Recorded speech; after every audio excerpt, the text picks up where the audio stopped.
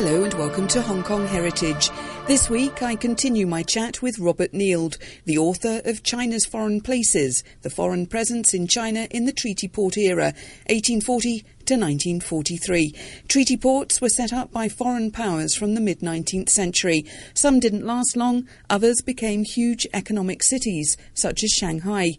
Britain, Germany, France, the United States and Russia were all keen to do trade with China, and the Russians also wanted to build the Trans-Siberian Railway, but over China's territory. The Russians wanted to build a railway which would help trade generally, and the Russians convinced China it would be much more efficient for everybody if the railway went straight through Chinese territory in the early 20th century, the 1900s. And then, of course, the Russians had their ulterior motive, that the whole railway line became more or less a Russian colony, because they had a treaty to lease the railway line and all the land on which it stands, plus any other land that might happen to be needed to facilitate the railway, which is an open book. And there was a huge amount of territory which the Russian Railway Company got for itself. No, it's interesting, isn't it? You know, we're looking at a map of China here, and it's basically the Chinese border areas annexed by Russia in 1858 and 1860. There's a little blob down the bottom of this map of China, which is Hong Kong. But actually, in terms of what Russia nicked, it was vast swathes. Yeah, Russia nicked about 2 million square kilometres. China now measures about 10 million square kilometres, so that's almost 20% of the country that was taken by two treaties with Russia. Surprisingly little I've seen mentioned about that. Maybe, I haven't looked at Chinese or Russian records, but it seems that 10% of the country, well, yeah, that happened, but the British taking Hong Kong, no, that's terrible. It seemed to be much more, it gave them much more problems, much more negative feeling to think of people like Britain taking Hong Kong than Russia nicking 10% of the country. I haven't been able to fathom that, really. Nanjing, has a very tragic history during this period, a very violent history. Was it also a successful treaty port, aside from that? As a treaty port, it wasn't. Most treaty ports were opened as a potential source of trade and mercantile activity. Nanking was always a special place because it had been the capital of China. In fact, Britain and France in 1858 mapped out parts of Nanking to open as their own settlements. That didn't happen because things were just too violent at the time. It's just up the Yangtze, not far up the Yangtze from Shanghai. In fact, it's quite close. It's quite on the eastern side of China. But what I didn't realize when I was researching Nanking, everybody knows about the Japanese atrocities there, and tragic they were. But I didn't know until I was digging into this that tragic event was but the fifth similarly tragic event in less than 100 years. The first was the Taipings. The Taipings had Nanking as their capital, and when they saw the end coming, they made sure that everybody around them suffered, and they destroyed everything, killed lots of people, left the city of Nanking in an absolute, like a dump, a rubbish dump. There was a lot of slaughter of people there before they left. Next time was in the revolution in 1911. Nanking held out against the revolutionary forces, and there's a lot of suffering there, and the incoming victors made sure that the people who had been opposing them felt sorry about it. There was a lot of killing and shootings and that sort of thing. A couple of years later, there was the so-called Second Revolution, where Nanking again held out against the army outside, and there was a lot of killing there. It seemed to be proving a point. Rather than just capturing the city, I'm going to capture the city and kill as many people as I can find just to prove that I'm really doing the right thing. Seemed to be the motive. So that's the third time. In the 1920s, when Chiang Kai-shek was supposedly running the country, there was, I think in about 1927, there was some killings of foreign people in Nanking by reactionaries, revolutionaries, what have you. Chiang Kai-shek was supposed to be in charge, so the foreign consulates complained to him and said, look, this isn't good enough. And he, clever man, said, leave it to me. I know who's to blame. It's the communists. I'll sort them out. There was mass shootings. I've seen eyewitness reports of women running away in the street being shot in the back. It sounds very similar to what happened when the Japanese were there, but this was the Chinese. Chiang Kai-shek killed people who were communists, people who were suspected communists, people who knew a communist, people who could probably write the characters for communist. He killed them just to be sure. Mao Zedong and Zhou Enlai were there as well. They managed to escape, fortunately for the future history of the country. But Chiang Kai-shek did his stuff. Then he said, would there be anything else? And, of course, the Western powers were horrified. They thought, no, you've done enough, thank you. That was the fourth time, and then the Japanese came as the fifth time. It's only the Japanese atrocities that are referred to these days. The other four are Chinese against Chinese, and they get a much lower profile. I don't know why. Now, a lot of the trade, particularly in those early decades, was done by junk. In terms of the preferred merchant ship was often a junk on the Chinese side. But what actually persuaded them to move into steam?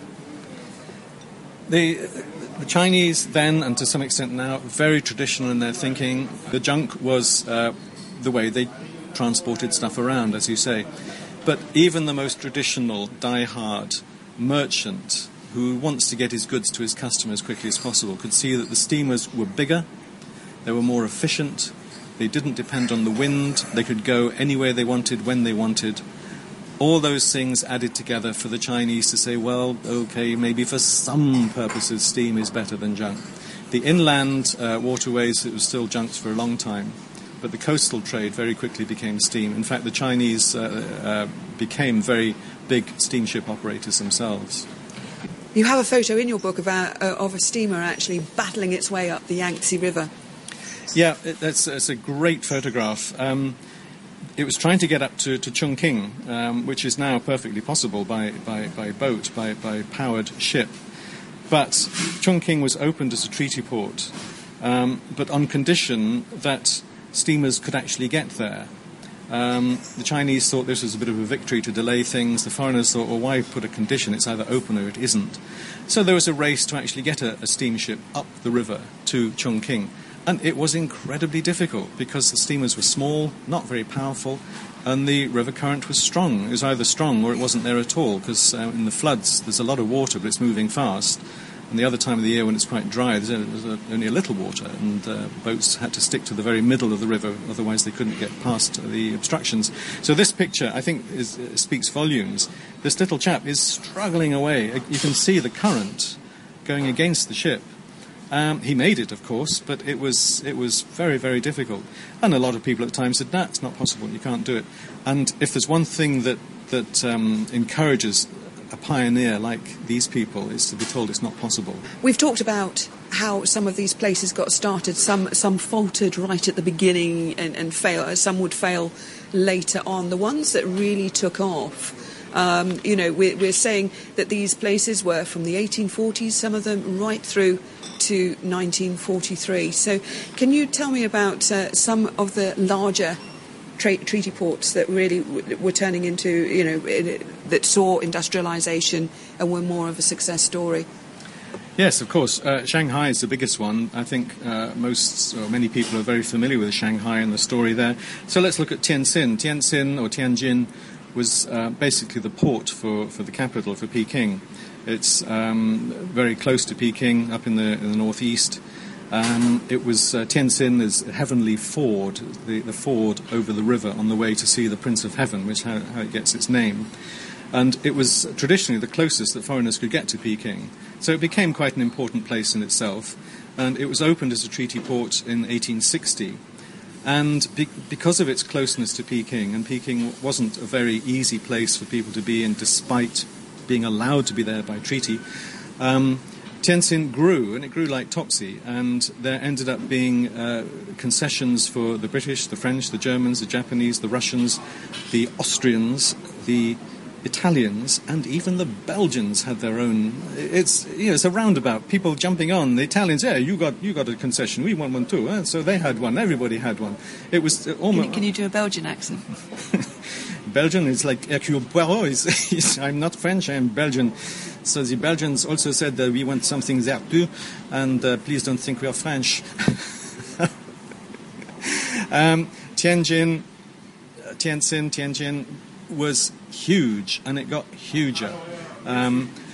After the Sino-Japanese War, the Treaty of Shimonoseki in 1895 specifically allowed foreigners to manufacture in China. Before then, it was a bit iffy. Basically, probably not, but there's nothing very clear. The Japanese sorted all that out and said very clearly, foreigners can manufacture in China. From that point on, Tianjin and the big places, Shanghai, grew phenomenally because manufacturing was allowed. A lot of it initially was textiles. There's a lot of cotton grown in China, so cotton factories grew, but other heavy industry factories grew as well. Tianjin became huge. Going there now, there's a lot of reminders of this period in terms of the buildings there. They're not all, in fact, there's very few really ancient ones in treaty port terms, but there's a lot from the 20s and 30s. Beautiful bank buildings, for instance. There's a road in Tianjin, Victoria Road, which is where all the banks were. And there's a whole line of wonderful former bank headquarters, not quite as big as the ones in Shanghai, but scaled down only by a little bit. But unfortunately, they're all now part of the Bank of China, bless them, who have agreed and determined to look after them. So you go down this road, there's a Bank of China, Bank of China, there's a Bank of China, Bank of China, there's a Bank of China. They've got branches, about 10 branches, that's an exaggeration, but they've got lots of branches all in this tiny space, but they're wonderful buildings from that era, the 20s and 30s. It's lovely to know that some of these buildings are being preserved and just how developed some of these treaties ports became. Why did it all stop in 1943? The whole system of treaty ports came to an end with what's called the Chongqing Agreement in 1943. This is the middle of the Second World War, or the Pacific War, it was more commonly referred to out here. The Japanese were pushing in from the east, and they got up the Yangtze, they got as far as Hankow, and then they got further up. The Chinese government kept leapfrogging and retreating from the advancing Japanese, and they ended up with Chongqing as the capital of China. And it was agreed between the Allies and China to sort of give the Chinese some encouragement, if you like. That sounds very patronizing, but they're saying, okay, we will stop all extraterritorial rights in the former treaty port system. And that treaty was signed in 1943 because China was on its knees. The Allies were doing their very best to defeat the Japanese and not doing very well in many cases. So these two bodies were fighting with each other rather than against each other. To have this treaty port system as a sort of thorn in the side didn't seem fair, it didn't seem right. And it was a good opportunity to say, okay, let's just stop the whole thing. So that was 43. The treaty port system was over in 1943, but take it forward and you're getting into special economic zones. Are there any comparisons to be made? There are, and it is remarkable that these special economic zones were sort of created by China as a great way of doing business. And people like me who think, that sounds familiar, I've seen it a little bit before. They grew up just over the border from Hong Kong. There was Shenzhen was one. And many of the former centres of foreign trading became special economic zones. And what happened in an SEZ? Well, there was a defined border, like there were for the concessions in the treaty ports. There were special tax breaks, like there were before. There were special privileges. Manufacturers concentrated there because it was more efficient, it was more user-friendly, which had sort of happened before. So the SEZs were very welcome at the time, and they helped to springboard China's industrial resurgence in the late 20th and early 21st century. But yeah, I see that as a sort of ghost of the treaty port system, although that's not politically correct. There's nothing to do with foreign sort of aggression and colonialism, but it was a practical matter, which I believe a lot of the treaty ports themselves were. It was a practical way of, hey, how can we get the business done here? My thanks to Robert Neild, the author of China's Foreign Places, the foreign presence in China in the treaty port era, 1840 to 1943. Thanks for listening, and join me next week on Hong Kong Heritage.